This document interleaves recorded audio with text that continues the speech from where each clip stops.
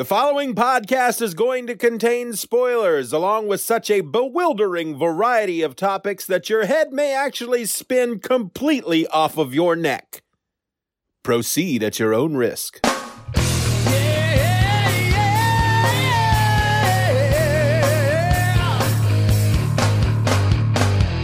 Hello and welcome to another episode of the Stephen or Else podcast, the show that reads like it eats. Form your own conclusion there. I'm your host, Stephen, and this week I'm wrapping up March.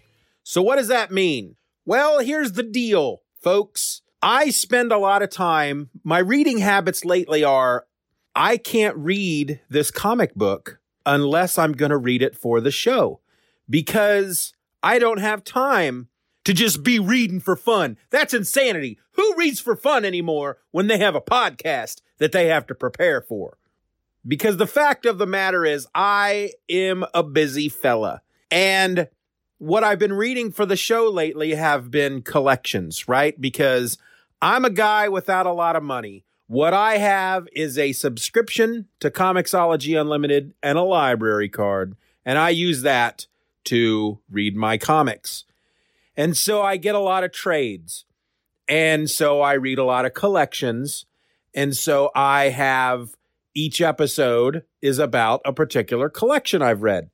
But there's a lot of books that I read that are smaller collections, or they're made up of more single issue type stories, done in one type stories, especially the older books that I've been reading. So I'll read, for example, last week I did Kraven's Last Hunt. So I'll read Kraven's Last Hunt, and then I'm done, and I've got a whole other week to go before the next episode. And I am worried when I start reading, well, I'm going to read a couple issues here and there, but no. That's going to dilute your mind, man. It's going to dilute your mind. You're not going to be ready for the next show. You got to have time to read the next collection. So here's what I've decided to do. When I have time, I will read these other issues. I also, guess what? Read regular books as well. I don't like calling them regular books. Prose books, books without pictures. You know what I'm talking about. And so I figured what I would start doing is at the end of the month, the last episode of the month, I would do a month-end wrap-up in which I just talk about all the other stuff that I read or watched during that month. And instead of going kind of in-depth in the episodes, it's just all going to be right off the top of the old head, except, of course, for the notes that I made that talks about who made these books, because I'm never going to remember any of that stuff. So anyway, that's what your month-end wrap-up is, and this is for March of 2019. So first topic on the schedule for today. I just want to talk a bit about the diet. Little diet update. I'll probably do this each week. Just deal with it. I lost 4.2 pounds over the last week.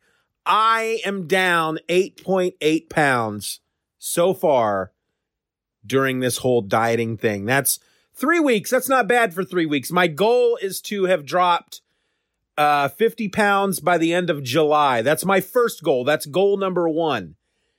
And so far, as long as I don't get all crazy, I am on target to meet that goal.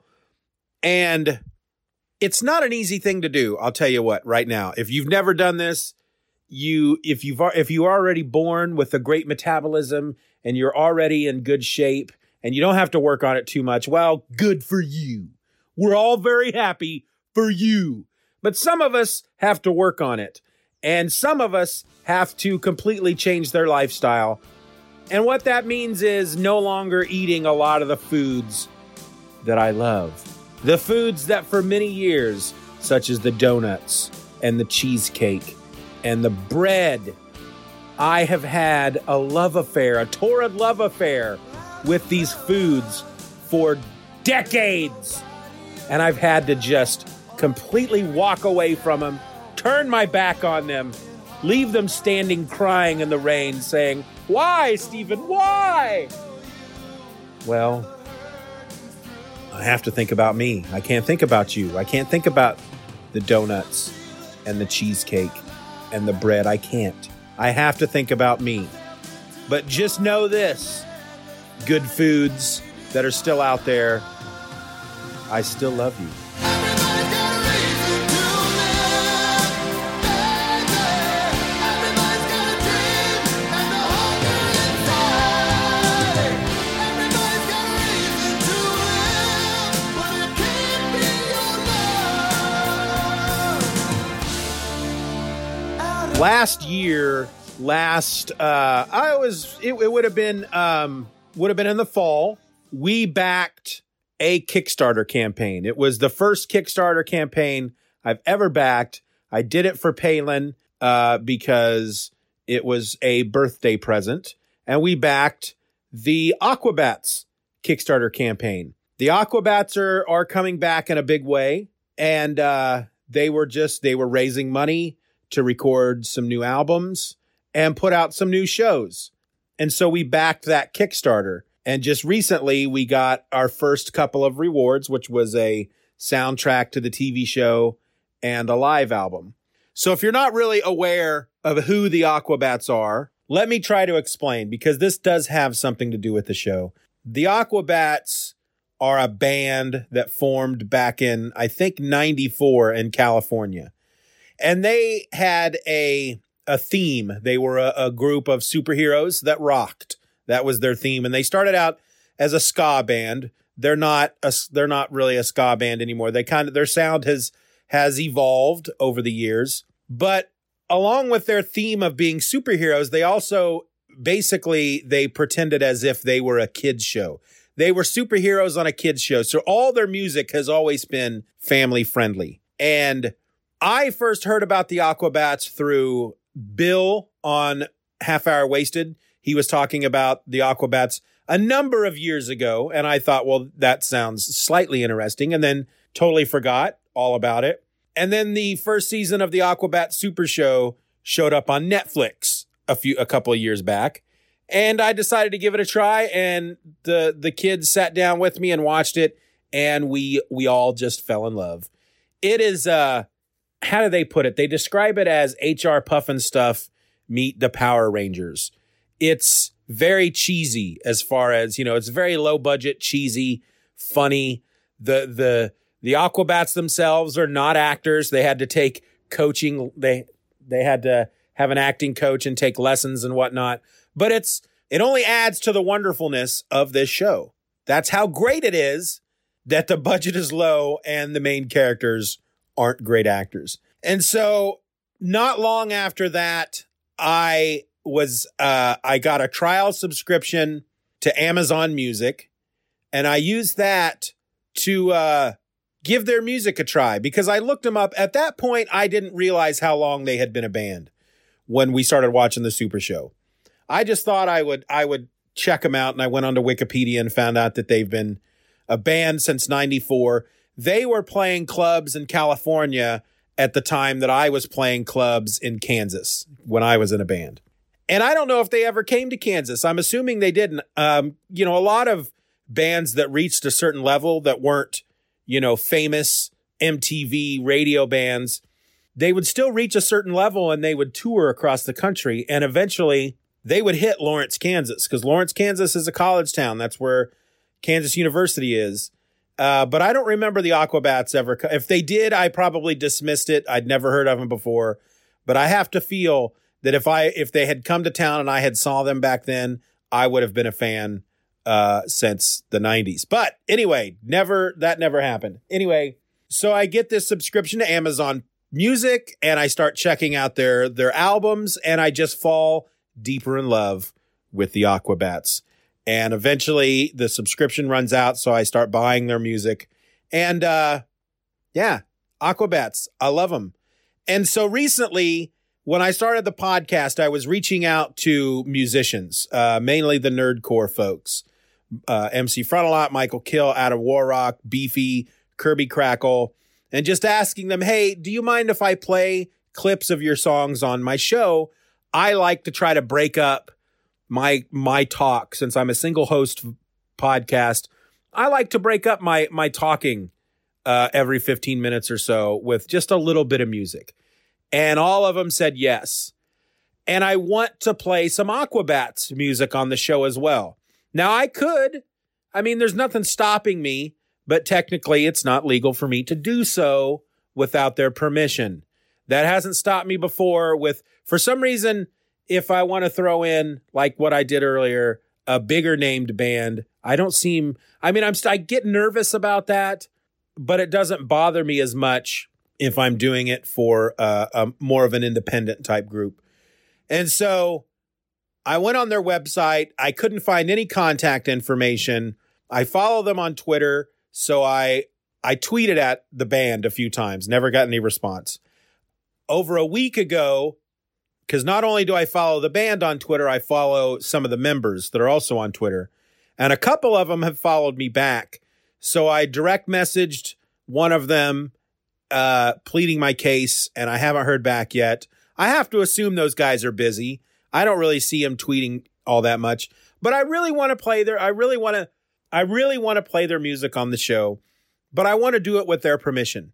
And so if anybody out there who's listening to me right now has any way to contact the Aquabats, please let me know. If it's something that you can do on my behalf, or if there's something that you can give me that is a direct line to the Aquabats, I would appreciate it. I'm going to try Twitter a couple more times to the other guys that I follow and see if I get some response there. But if I don't get any response, I'm just not going to play their music. That's just the way it is, because I'm not going to do that. But I would love to play their music because I love that band. So I watch a lot of sitcoms on the Hulu, on the streaming services, because I find that they're easier to fall asleep to. I never used to fall asleep to TV, but over the last 10 years or so, I found myself falling asleep to TV a lot. And I, of course, have come to need to fall asleep to TV. And I find the sitcoms are better, especially sitcoms that I have seen over and over and over again in syndication. Stuff like Friends, Wings. You know, I can watch those and fall asleep and not worry about, oh, I'm going to miss something and I'm going to have to go back and rewind and find out where I left off. So recently, because I went through Friends, and I went through Frasier, and I went through Cheers, and I went through Wings, and just a bunch of sitcoms. And just recently, I started going through some of the Britcoms. And Spaced is one that I have watched a number of times, so I'd been falling asleep to Spaced. Of course, with the British comedies, their seasons or series are only about 6 episodes, and there aren't that many series or seasons out there. So Spaced, for example, had 2. And on Prime, they call them seasons because that's what we call them here in America. And so I watched those 2 seasons, and now I'm watching Black Books. And I can't think of the name of the guy who's in Black Books, the main dude who plays Bernard Black, and his friend and coworker, Manny, played by Bill Bailey. And so that's been a lot of fun. I have seen Black Books a few times. Again, this is stuff that I have watched many times before, and now I'm just falling asleep to because it's there. But Black Books, it's been a while. So the next night when I sit down to watch, I do rewind back to where I left off. But that's a really funny show. If you're into the British comedy and you have not seen Black Books, I do recommend it. Bernard Black owns a bookstore called Black Books. He's a drunkard. He's just a curmudgeon. He is a very antisocial person. The only reason he has opened a bookstore is because he just wants a place to hang out and read all day long. And he understands that he has to make money off of it. Just having a customer come into the store just pisses him off. Just pisses him off to no end. And he doesn't want them in there. And he does everything he can to get them out of the store and maybe hopefully never coming back. Manny, on the other hand, is kind of this wide-eyed, happy-go-lucky type of guy. Also into the wine. They're both big wine drinkers. Same with their friend Fran, who ran a shop next door and now where I'm at in the show no longer does. But they're all big wine drinkers. And Manny is always trying to come up with ways to help the store make money, which just annoys Bernard to no end. But at the same time, Bernard he keeps Manny around because I think deep down he really likes him. But also Manny can interact with the customers, whereas he doesn't have to. Though often he does, just simply because a customer will come into the store and ask for a particular book. And that's just something you don't do. And that's just something you don't do in that bookshop. If you engage in Bernard in any way, you're asking for trouble. I have also been reading, I got a really good deal on a Conan book. It's a collection of Robert E. Howard's short stories, his Conan short stories, and I got it on Kindle for 99 cents. And I've only read the first one so far, which is The Frost Giant's Daughter, and I've started The Tower of the Elephant, or The Elephant's Tower. Now I can't remember what it is.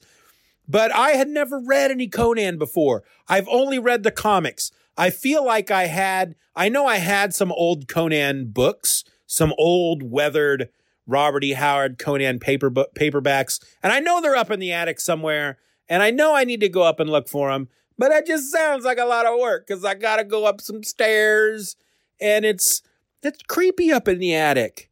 It's creepy up there. I try to avoid it whenever I can, but sometimes I don't have a choice.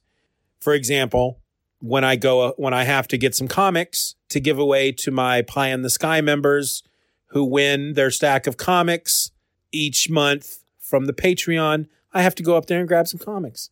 So I do that for you folks, but I don't like it up there. It's creepy. Anyway, I had at one point Robert Jordan, who wrote the Wheel of Time series, who died writing the Wheel of Time series, I should say, because he never finished it. Thankfully, he had copious notes, and Brandon Sanderson was able to come in and finish it all out. He had written some Conan before Eye of the World, and I think I had read some of his Conan, but I know I had some. I just don't remember if I liked it or not.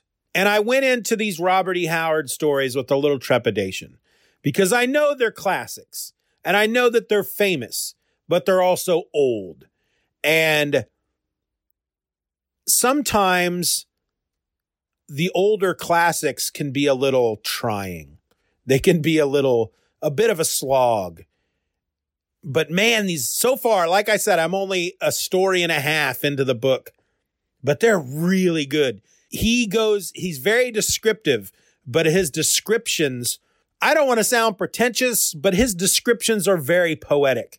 They really help you feel what's going on, the smell, the look, the taste of a room.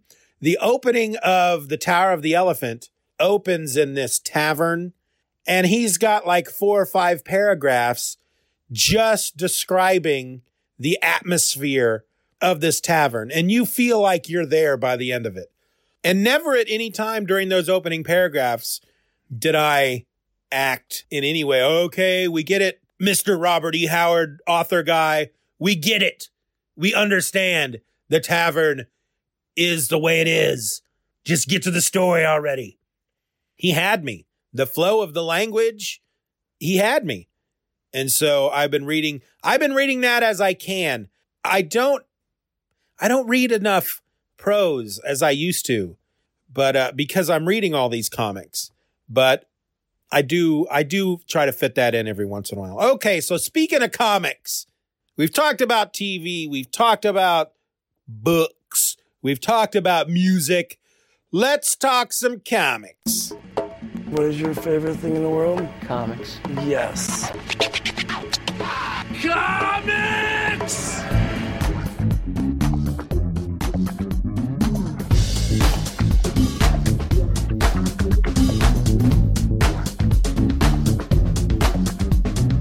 No, wait, tell me about comics.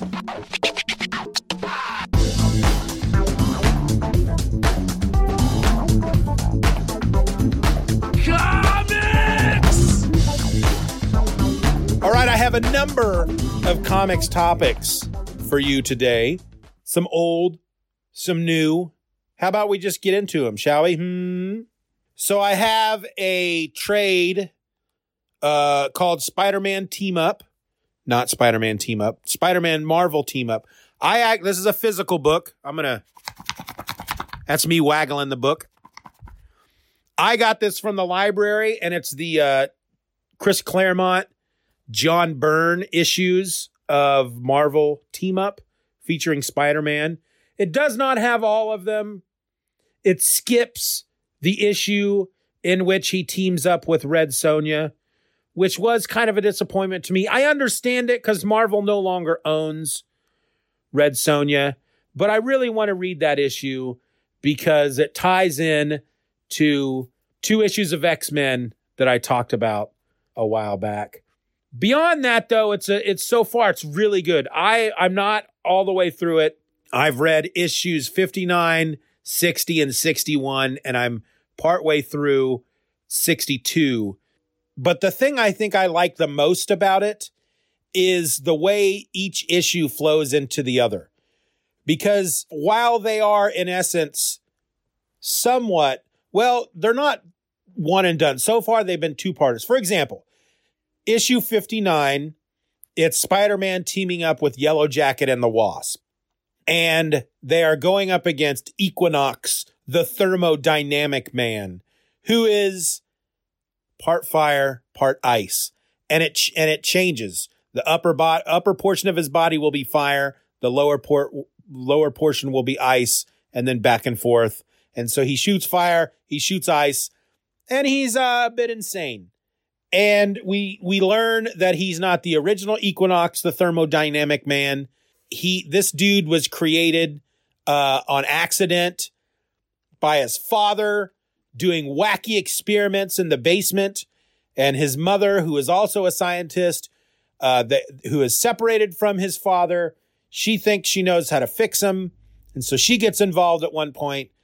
But basically, the dude is just rampaging in New York, and Spider-Man he's just swinging through the city, and the dude just attacks him for no good reason. We don't know who it is. All we know is he's hit with ice, and then he's hit with fire, and he falls into the river, and we're supposed to assume, oh my goodness, Iceman and the Human Torch have teamed up against Spider-Man. Or maybe it's Iceman and Firestar, and this is Spider-Man and his amazing friends. But this is witnessed by Yellow Jacket and the Wasp, Hank Pym and Janet Pym. They are living together, of course, because they're married. Married people live together, folks. And even if they weren't married, wake up. It was the late 70s. So they witness what happens to Spider-Man. They grab him out of the river, take him back to the apartment, and Equinox comes to the apartment. For some reason, he's got it really bad for Spider-Man. They don't really explain why. He's just decided, I'm going to kick Spider-Man's butt. I think that's what I'm going to do today. Let's see. I got up. I had a banana. Had some bran because I like to stay regular. And now I'm going to go kill Spider-Man. So Spider-Man and the Wasp and Yellow Jacket, they fight Equinox. And then at the end of the issue, it appears that Equinox murders Yellow Jacket. So then issue 60 is Marvel team-ups featuring Spider-Man teaming up with the Wasp. They end up at the Baxter Building because they meet up with this scientist lady who has this big gun that she created that is supposed to fix Equinox. It doesn't. Spider-Man, being the genius he is, he says, well, let's go to the Baxter Building. Reed will help us. Of course, the Fantastic Four aren't there, but with Janet's Avengers credentials, they get in. Spider-Man does something to the gun to make it work. And then they go up against Equinox. We find out Yellow Jacket is alive. They win. Janet and Yellow Jacket move on with their lives. They go home. And then out of nowhere, this big orange Rocky Fist punches Spider-Man. And we go into the next issue, which is Spider-Man teaming up with the Human Torch versus the Super Skrull. As they were in the Baxter Building, they disturbed something that had the Super Skrull in it, and the Super Skrull got loose. The Human Torch is taken out during that issue, which then leads into issue 62, and Ms. Marvel shows up to help Spider-Man. Anyway, I like how we're 4 issues in, and really it's the same day so far. I mean, all this crap has been... Spider-Man's just swinging through the city. Equinox, and then the Super Skrull. Bam. And so, yeah, really fun. It's pre-X-Men, I believe. But John Burns' pencils have never looked better. Let me see if we can see. Well, he had a number of inkers: Dave Hunt, Bob Wyasek, Richard Villamonte, Tony DeZuniga, and Al Gordon. But we have Tigra coming up, Thor, The Man-Thing, Captain America, Iron Fist, Power Man, Havoc. And let's see, some of the villains we're going to go up against here are the Steel Serpent. We've already done Equinox and the Super Skrull, Arcade, Craven, Despair, and the Living Monolith. Yeah, this is a good book.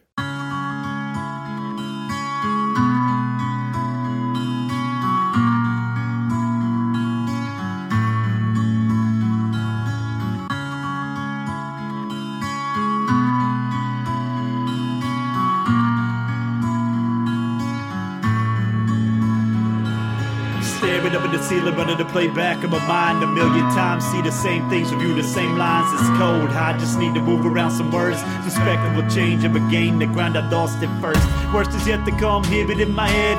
Lately in the morning, I don't really want to get out of bed. Instead, I'd rather let it all fade away. Let my friends all leave. Better if they don't stay okay. I guess you were at a point when you said that I was probably wrong about feeling like I'm better off dead. Sorta starting to wish I'd slip off to sleep. Instead of walking around pretending like I still feel anything. It's getting really old wearing the same mask. I remember my sense of humor, so I still force myself to laugh. My last thoughts before I finally started up the bad dreams. I'm starting to doubt that you even really trust me. Is that you? Was that me? Lately it feels like it's a struggle for me to even bother to speak. It's been a long week, it's been a long week. It's been a long week, it's been a long. Is that you? Was that me? Lately it feels like it's a struggle for me to even bother to speak. It's been a long week, it's been a long week. It's been a long week, it's been a long. I also read Stumptown Volume 1. This is an Oni Press book that was created by Greg Rucka and Matthew Southworth. Greg Rucka wrote it. The art and letters were by Matthew Southworth. The colors were by Lee Luffridge. I read this on, I'll be honest with you. First of all, I love Greg Rucka. I haven't read a lot of Greg Rucka's comics. I've read some. I've read more of his novels. His Atticus Kodiak books are really good. At least the ones that I don't think I've read all. Here's the thing. Because when I looked up just to see what kind of information they had about this book on Wikipedia, and Stumptown is set in the same universe as the Atticus Kodiak books. But the only way you'd know that is that they share minor characters. And it's been so long since I've read any of the Atticus Kodiak books that I don't recognize. None of the characters stood out to me. So first and foremost, I love Greg Rucka. That's not really why I picked the book up, because I've known about this book for a while. I think it came out after I had stopped reading comics. So I would hear about it, but I never read it. But of course, they announced recently that they're doing a pilot for a possible show for MTV. I almost said MTV. I'm glad it's not MTV. MTV is supposed to only be about music. They need to stop with this whole never playing music anymore. I think it's sad. Yes, I'm going on a tangent. I think it's sad that a station, a channel like MTV, has to create a second channel to play music because their main channel no longer does it. Is that other channel even out there? Granted, I understand that nowadays, if you want to watch a music video, you just go on YouTube. But there's just something better about going. Okay, think about it this way. All right. So imagine it's this. Okay. So you compare MTV to radio. So if you want to listen to your favorite music, you can just pick up your iPod or your phone and start playing the album that you like. With music video, you've got to go to YouTube and search for the artist and search for the, I don't know. To me, it just seems like a lot of steps. Now, granted, if you're just watching MTV, you're not going to necessarily see the music that you want to watch, but that's not the point. That's kind of the point of MTV. And that was kind of the point of radio. Radio's different nowadays. It used to be you could listen to the radio and discover music that you'd never heard before. Radio now, top 40 is it's not like it used to be. Anyway, A lot of the music that I listened to for a long time, I discovered because I watched MTV. Because you could just sit down and just watch MTV and a music video would come on and you'd go, I've never heard of this song before. Who is this group? What is this artist? This is awesome. And if you liked a certain style of music, you had Yo MTV Raps, you had Headbangers Ball, and I was always discovering new things on MTV that I wasn't getting anywhere else. But then I live in Kansas. Okay, so let's get beyond that and back to Stumptown. So they're doing a pilot for ABC, and they cast Kobe Smulders in the part of Dex Perios. Dex Perios is the main character of Stumptown. Kobe Smulders is, of course, Robin Scherbatsky from How I Met Your Mother and Maria Hill from the Avengers movies. So Stumptown, it's a private investigator story. It's a crime story. Dex Perios she's a private investigator. She's got a gambling problem. A woman who runs a casino that she owes a lot of money to tells her that she's going to wipe her debt clean, but she wants her to find her granddaughter. So she goes to find her granddaughter. And in the middle of that, she is confronted by kind of a local crime boss who basically tells her, look, all I want you to do is to keep doing what you're doing because I want to find her too. And so you just keep doing what you're doing, but you come to me when you find her and I'll give you a bunch of money. And of course, you don't want to do that for a crime boss. And so she doesn't. But you know what? There's really not much more I can tell without giving anything away because it's a pretty basic story. Find the girl, find out why the girl is missing, and make sure that the girl doesn't go missing again. That's the story. But it was really good. The art is it fits the theme of the book. I think if the art was used for much of anything else, if it was for a superhero book, it wouldn't work. It was very, I want to say Michael Lark. Is that the guy I'm thinking of? Kind of Sean Phillips. It's kind of that style. And it works really well for Stumptown. And I really enjoyed it. I really did. And there are other volumes out there. I got this, of course, on Comixology Unlimited. I didn't see any other volumes on Comixology Unlimited. So I'll see if they've got them for on the Hoopla app for me to check out through my library because I do want to keep reading this. But of course, as I was reading it knowing that they were going to make this show, or at least the pilot, and that it was going to star Kobe Smulders. And so I was reading that with that thought in mind and could totally picture her playing this part. And I'm now even more excited for the show. I was like, oh, cool. They're going to make a show called Stumptown about a comic book that I've never read starring Robin Scherbatsky. That's pretty cool. But now I'm like, all right, I can't wait to watch this show. I don't know why I did that voice at all. All right. 2 more books I want to talk about. The next one is a classic going all the way back to 1982, Marvel Comics, G.I. Joe, A Real American Hero, issue number 1.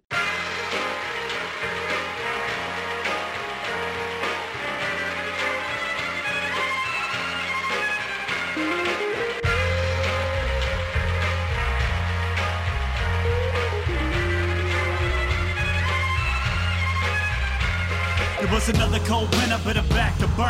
Everybody got an ego that about to hurt. I give it a cold shoulder like a lover's sperm, but I get it already and your respect is earned. Spun a couple records, now the tables turn. Spit it on your fables, now the lessons learned. Graveyard shift, digging up my past. Held onto my stomach until I got the last laugh. Held my hands, white knuckles to the whole crash. Nowadays stack credit, can't get the cash.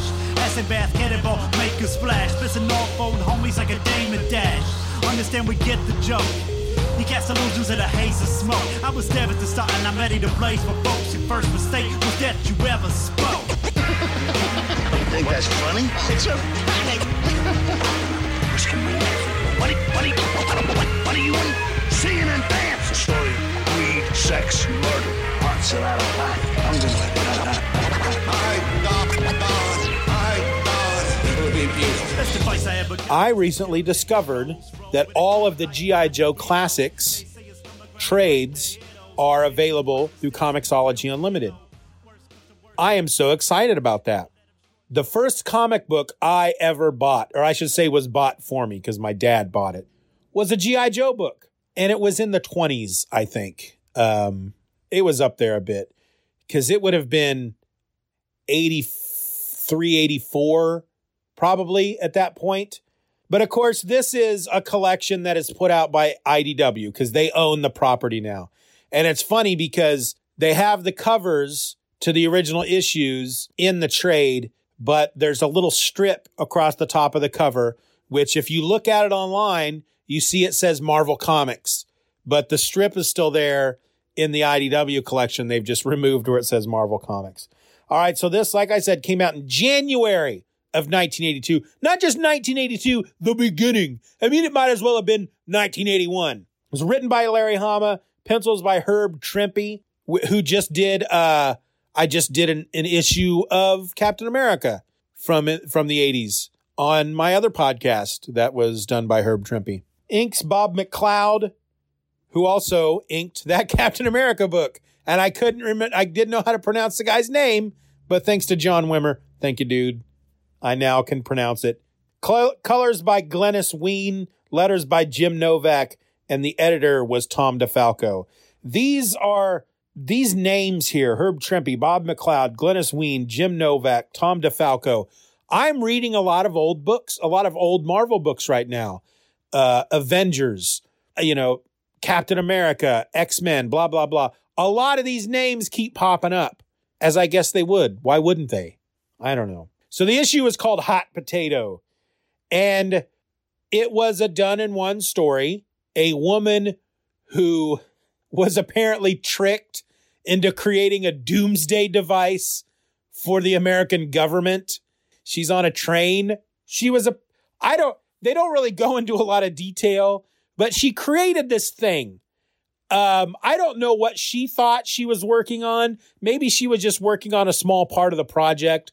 Maybe something that she invented was integral to whatever this doomsday device was. But she finds out at one point that what she's working on is a device that could destroy all life on the planet. And at that point, she's like, hold on a moment. I thought I was making a taco maker. I thought I was building a better lawnmower. I thought I was working on a longer lasting light bulb. But no, I'm creating a device. Unbeknownst to me, I'm just working on something that in the end will destroy all life on the planet. Maybe I should take a step back for a moment and really think this through. And so she's on a train. She has Secret Service with her. She's giving a press conference. I don't remember where she was going. I know that she decided to stop working for the American government. They don't really say that she was creating this for the government. And yet the government's helping her. She assumes she was making it for the government, but the government's helping to protect her because now she has the secrets in her head to create a device that could destroy all known life on the universe, on the planet, which still just boggles my mind. I can understand if she was working on the key component. I don't know. I said they didn't explain how she could be working on a doomsday device and not realize it. So anyway, Cobra, of course, captures her, takes her back to Cobra Island, and the government has to enlist the help of their special Delta Force, codenamed G.I. Joe, to get her back. And it was really, I really like this book. Here's the funny thing. Back when I was collecting comics in the 90s, I was getting a subscription of G.I. Joe for a long time in the 80s. And once I started to make my own money and was buying comics myself, I would go to comic book stores and go through the back issues. And I was trying to get all the back issues of the G.I. Joe run that I didn't have. And I would even, if I was out of state, I would make these business trips for my dad who had this side hustle going on. And I would go into Kentucky and Tennessee. And anytime I was in a new city and I'd go to the hotel and I'd sit down and I'd open up the Yellow Pages and I'd find a comic book store and I'd go there and I would look for issues of G.I. Joe and whatnot. So I know I feel like, I don't know if I ever owned issue number 1. I don't think I ever did. I do know, however, that I have checked out G.I. Joe Classics Volume 1 at least twice over the last decade, and I never got past the scene on the train. Never got past it. That's like the first 3 pages. For some reason, never completed just reading issue number 1. And I'm reading it this time and I finish it, and I cannot fathom. It is not clicking in my head. Why did I not ever finish this issue? Because it was so much fun. The art looked amazing. Herb Trimpe on that Captain America issue that I talk about in a podcast that you only have access to if you are a member of the Patreon.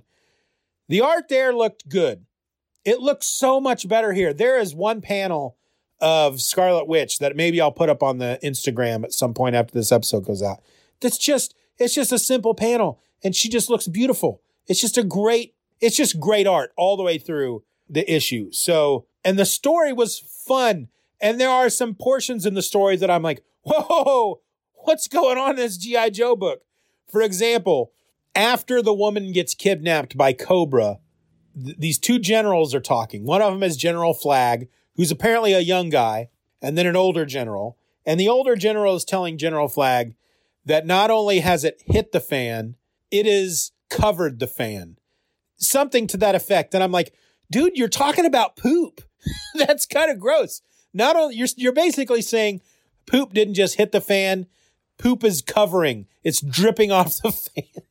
That's not something I would have picked up as a kid, but I read that and dude, you're talking about human excrement covering a fan. I understand the expression that the insert naughty word here hits the fan. I get it.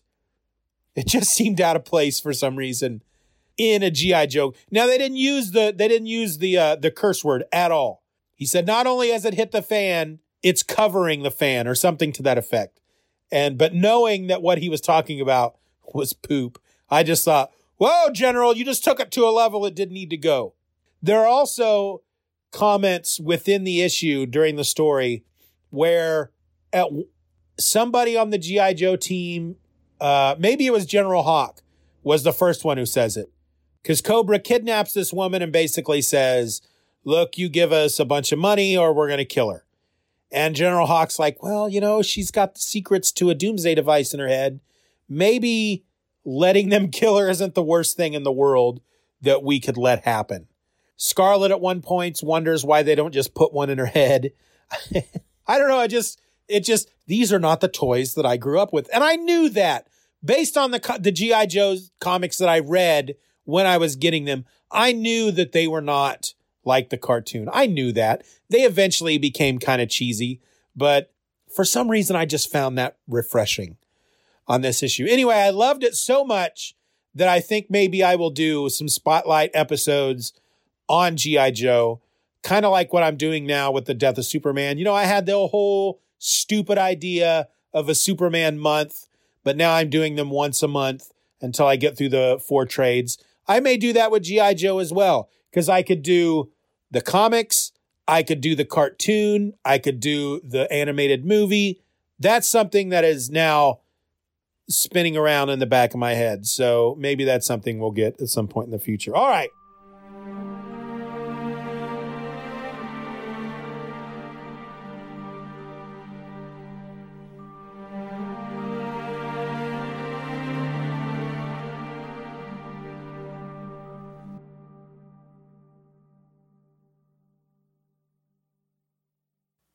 I was born to a broken home, mother and father gone. Most of my days I'm sitting here alone. Spend my time studying, thinking of something better. The world was a dark place before we stood together. I could feel I was meant for something greater than this. I knew who knew that something would take shape in you. I saw something I thought you saw in me. Something must have changed, we drifted eventually. We could have stood at this hill to the end of time, but he had other plans, and truthfully your heart was never mine. Who could blame you? Eventually turned away, so I filled my time with darker suits, I must say. It's true, I would have heard him if it wouldn't have hurt you. Instead, I held my tongue rather than just prove I was the monster you were afraid I'd become. Change my path, become a better someone. Carry this torch with me for a long time. Carry this with me till the day I die. Even now when I close my eyes, I only see your face. Always carry this torch with me for a long time. Carry this with me till the day I die. Even now when I close my eyes, I only see your face. Always. The last book I have to talk about before we wrap it all up, and I'll send you on home. Grumble number 5. This is the newest. This is the only book, the only current book that I read. And I read it because of Mike Norton. And because I wanted to see what he was up to lately. And I saw some preview pages and I thought it looked really interesting. And I checked out the first issue and fell in love. But it's not just Mike Norton that makes this book great. It's written by Rafer Roberts. Marissa Louise, she's coloring it. The colors are great. Crank with an exclamation point is on letters. And the editor is Alejandro Arbona. So this is from Albatross Funny Books. And so far it tells the story of a girl named Tala. She has come to find this man named Eddie, who may or may not be her father. She is part demon. Her grandfather, full demon, married a human woman, I believe. They don't really go into that. So her mother is like half demon, and then she'd be like a third or something. Something has happened to her mother. She needs to find Eddie to help her mother, and she finds him. He is double-crossing an imp. Basically, he's kind of a crime boss kind of guy. And so they're on the run from this guy, and Eddie decides to take a potion to change himself into a pug so that he can avoid detection. But then when he tries to take the counter potion to turn himself back, it doesn't work. So throughout this book, he's a pug. He's a walking, he can talk like a human. He walks upright, but he's a pug. And not only are they trying to get away from the imp, this crime boss, there's also this interdimensional magic mystical race of creatures hunting her. Well, issue number 5 tells us what happened to her mom and tells us truly why she went to find Eddie. And I'm not going to spoil anything for you, but I hit that last page and I just went, ooh. I mean, it's so good. This is a great book. I am not reading current books, as I said. I think the newest book that I read was the first trade of The Immortal Hulk. That's the newest thing I've read recently. I'm reading the first trade to Green Lantern. I keep saying that. Green Arrow Rebirth. That's one of the newest things I've read recently. Grumble is a new book. Not only does it look beautiful, I don't like to, and not that I'm not going to say this because I'm saying I want him off of Grumble. As far as I'm concerned, if they do this book for the next 10 years and it stays this good, I'll be happy. But if for some reason this book ends, I would really like to see Mike Norton on some more superhero stuff. There is an element of John Byrne to his art. There's obviously others in there. And it's not that anybody looking at his art might just go, oh, well, he's just copying John Byrne. But I feel John Byrne when I look at his art. And maybe it's more the sequential storytelling, over the art style itself. He does have a classic style. He's got a modern take on a classic style. Let me put it that way. But I would love to see him on some of those old, like I would love to see a John Byrne. I would love to see a Mike Norton Alpha Flight.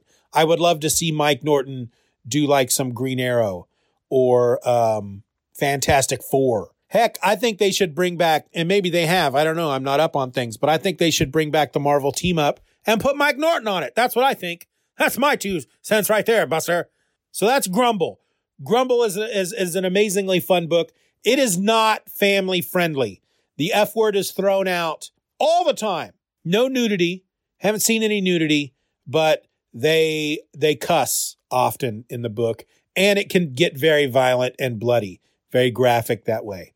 But it's it's if you were listening to the Just Another Fanboy podcast back in the day, then you know that my big book back then was Proof by Alex Grecian and Riley Rosmo. This is my proof. That's the level that I'm putting it on. This is my big book. This is the book. Granted, I'm not reading anything else modern at this point, but there's a reason I picked this over. I could have started getting any book out there, but I picked this one because I thought it looked amazing. All right, I want to thank you for taking the time to listen to the Stephen or Else podcast. I can't say it enough. It means a lot. It really does to know that you're out there listening. Otherwise, I'm just talking into the void, and I would probably do that anyway.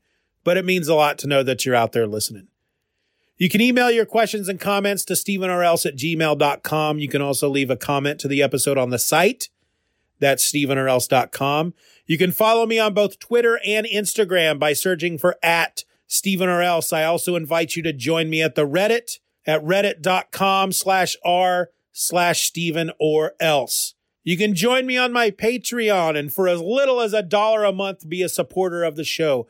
You'll also have access to the exclusive My Other Podcast that goes out every week, and with rare exception, is only available to my Patreon. So go on out to patreon.com/StephenROr and make your pledge. $1 a month.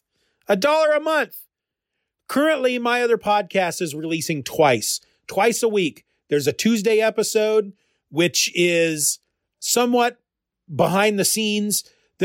So I got a Tuesday and a Friday episode right now, and it changes because I can't make plans because plans always change. But right now, the Friday episode, I talk about a single issue comic book, and the Tuesday episode is what's going on with the show, what's going on with me, and then all just the neurosis because I freak out about this show a lot. Should I be doing this? Should I be doing that? Here's a really dumb idea I've come up with that I'm probably not going to do, but I just need to talk about it. That's what the Tuesday episode is all about. And you'll get both of those every week for $1 a month. If I was just putting out one episode a week of My Other Podcast, that would be 25 cents an episode. But we're talking 12.5 cents an episode. And they're about 15 minutes long. And I think, frankly, my opinion, I think they're pretty fun. So get on out there, $1 a month. That's all I'm asking. Now, if you still want to support the show, but you don't want to do so monetarily, that's okay. That's cool. You can still support the show by just getting out there and spreading the word. The first thing you can do is go to iTunes and leave a review. Leave a review on iTunes. I need some reviews on iTunes. Beyond that, spread the word, Thunderbird. Tell everybody about the show. Bring people in. Word of mouth spreads like wildfire. Did I say fire? I felt like I said fire kind of weird. Fire? I don't know. The Stephen or Else podcast is a proud member of the Comics Podcast Network. You can find it over at comicspodcasts.com. This is a collection of comic book podcasts. When I'm out on places like Reddit and I hear somebody say, where can I find a good comic book podcast? Of course, it would be bad manners for me to say, well, you can listen to mine. So instead, what I do is I say, go to comicspodcast.com. Comics Podcast Network. You're going to have quite the selection. Choose the ones you like. The music from this episode comes from Michael Kill. Find him and his music at michaelkill.bandcamp.com. And of course, all of those links will be in the show notes. You don't have to write any of that stuff down. I've done all the work for you.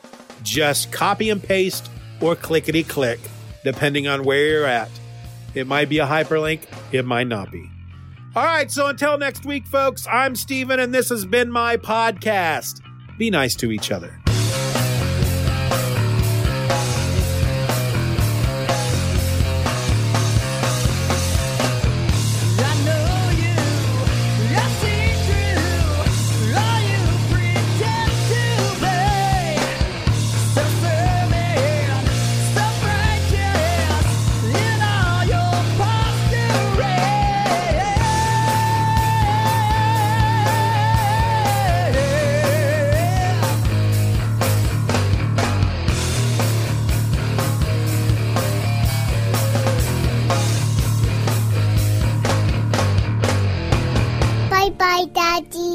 Bye-bye, Daddy. Good job. Enjoy all your favorite sports like never before at BetMGM. Sign up using code CHAMPION and receive up to $1,500 back in bonus bets if you don't win your first bet. When you register with BetMGM, you'll get instant access to a variety of parlay selection features, live betting options, and the best daily promotions in the business. And with BetMGM at your fingertips, every play and every game matters more than ever. Remember to use code CHAMPION and receive up to $1,500 back in bonus bets if you don't win your first bet. Place your money line, prop, or parlay bets with the king of sportsbooks today. BetMGM and GameSense remind you to play responsibly. See BetMGM.com for terms. 21 plus only. Virginia only. New customer offer. Subject to eligibility requirements. Rewards are non-withdrawable bonus bets that expire in 7 days. Gambling problem? Call 1-800-GAMBLER.